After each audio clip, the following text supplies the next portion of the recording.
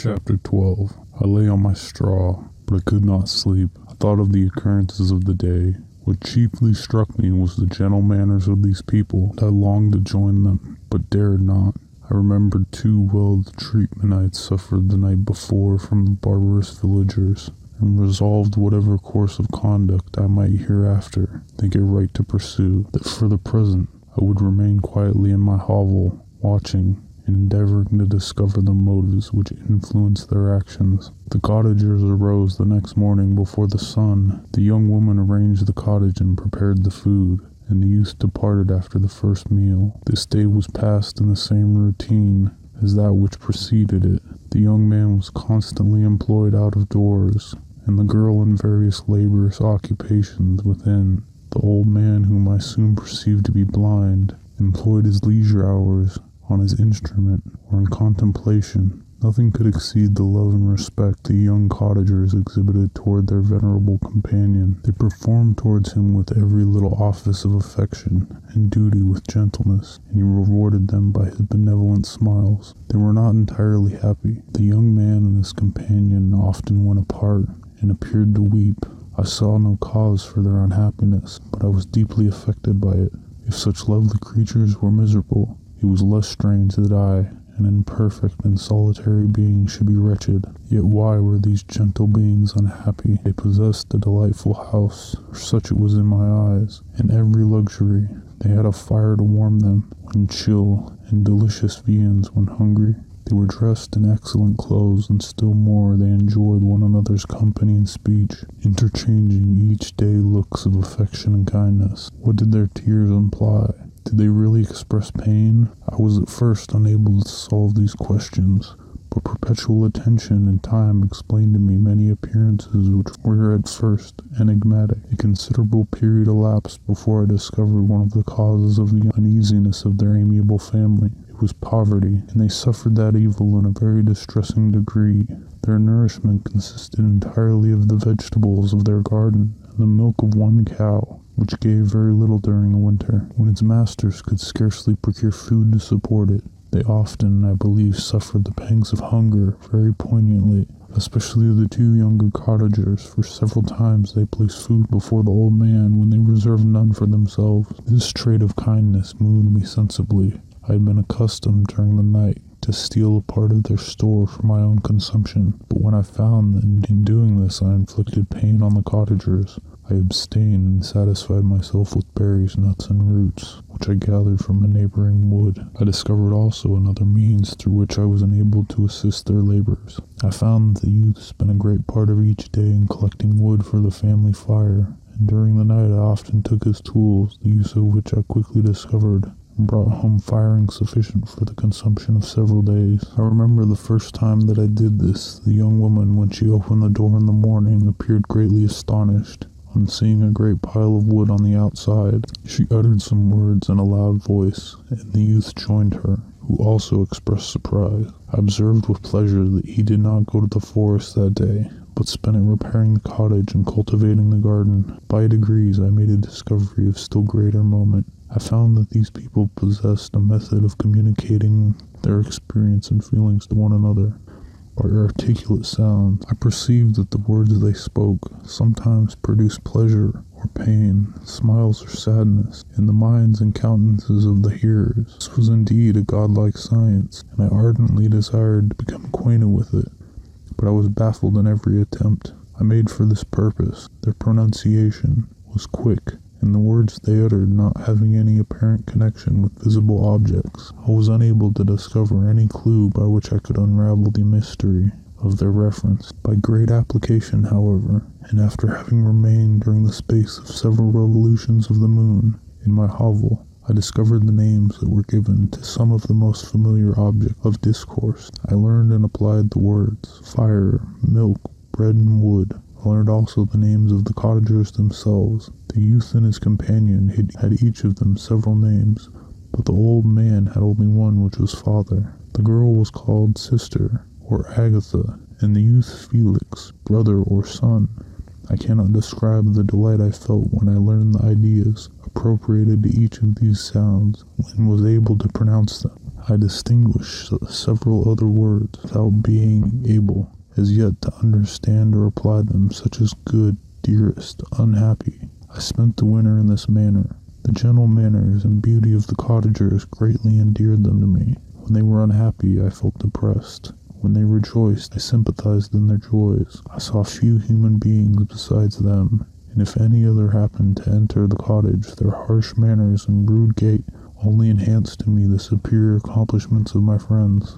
The old man, I could perceive, often endeavored to encourage his children, as sometimes I found that he called them to cast off their melancholy. He would talk in a cheerful accent, with an expression of goodness that bestowed pleasure even upon me. Agatha listened with respect, her eyes sometimes filled with tears, which she endeavored to wipe away unperceived, but I generally found that her countenance and tone were more cheerful after having listened to the exhortations of her father. He was always the saddest of the group, and even to my unpracticed senses he appeared to have suffered more deeply than his friends. And if his countenance was more sorrowful, his voice was more cheerful than that of his sister, especially when he addressed the old man. I could mention innumerable instances which, although slight, mark the dispositions of these amiable cottagers. In the midst of poverty and want, Felix carried with pleasure to his sister the first little white flower that peeped out from beneath the snowy ground. Early in the morning, before she had risen, he cleared away the snow that obstructed her path to the milk-house, drew water from the well, and brought the wood from the outhouse, where to his perpetual astonishment he found his store always replenished by an invisible hand. In the day, I believe, he worked sometimes for a neighboring farmer, because he often went forth and did not return until dinner, yet brought no wood with him. At other times he worked in the garden, but as there was little to do in the frosty season, he read to the old man and Agatha. This reading had puzzled me extremely at first, but by degrees I discovered that he uttered many of the same sounds when he read as when he talked. I conjectured, therefore, that he found on the paper signs for speech which he understood, and I ardently longed to comprehend these also. But how was that possible, when I did not even understand the sounds for which they stood as signs? I improved, however, sensibly in this science, but not sufficiently to follow up any kind of conversation, although I applied my whole mind to the endeavor, for I easily perceived that, although I eagerly longed to discover myself to the cottagers, I ought not to make the attempt until I had first become master of their language, which knowledge might enable me to make them overlook the deformity of my figure. For with this also the contrast perpetually presented to my eyes had made me acquainted. I had admired the perfect forms of my cottagers, their grace, beauty, and delicate complexions, but how was I terrified when I viewed myself in a transparent pool. At first I started back, unable to believe that it was indeed I who was reflected in the mirror, and when I became fully convinced that I was in reality the monster that I am, I was filled with the bitterest sensations of despondence and mortification. Alas, I did not entirely know the fatal effects of this miserable deformity.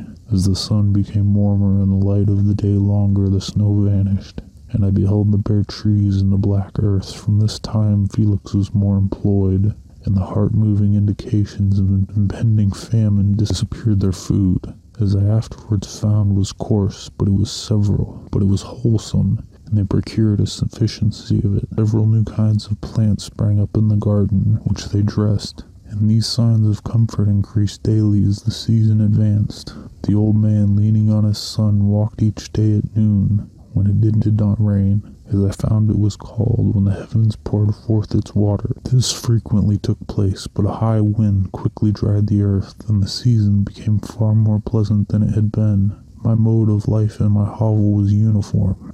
During the morning I attended the motions of the cottagers, and when they were dispersed in various occupations I slept. The remainder of the day was spent in observing my friends when they had retired to rest. If there was any moon, or the night was starlit, I went into the woods and collected my own food and fuel for the cottage. When I returned as often as it was necessary, I cleared their path from the snow and performed those offices that I had seen done by Felix. I afterwards found that these labors performed by an invisible hand greatly astonished them, and once or twice I heard them on these wonderful occasions utter the words "good spirit wonderful," but I did not then understand the signification of these terms. My thoughts now became more active, and I longed to discover the motives and feelings of these lovely creatures. I was inquisitive to know why Felix appeared so miserable, and Agatha so sad. I thought, foolish wretch, that it might be in my power to restore happiness to these deserving people. When I slept or was absent, the forms of the venerable blind father, the gentle Agatha, and the excellent Felix flitted before me. I looked upon them as superior beings who would be the arbiters of my future destiny. I formed in my imagination 1,000 pictures of presenting myself to them and their reception of me. I imagined that they would be disgusted, until by gentle demeanor and conciliating words I should first win their favor and afterwards their love.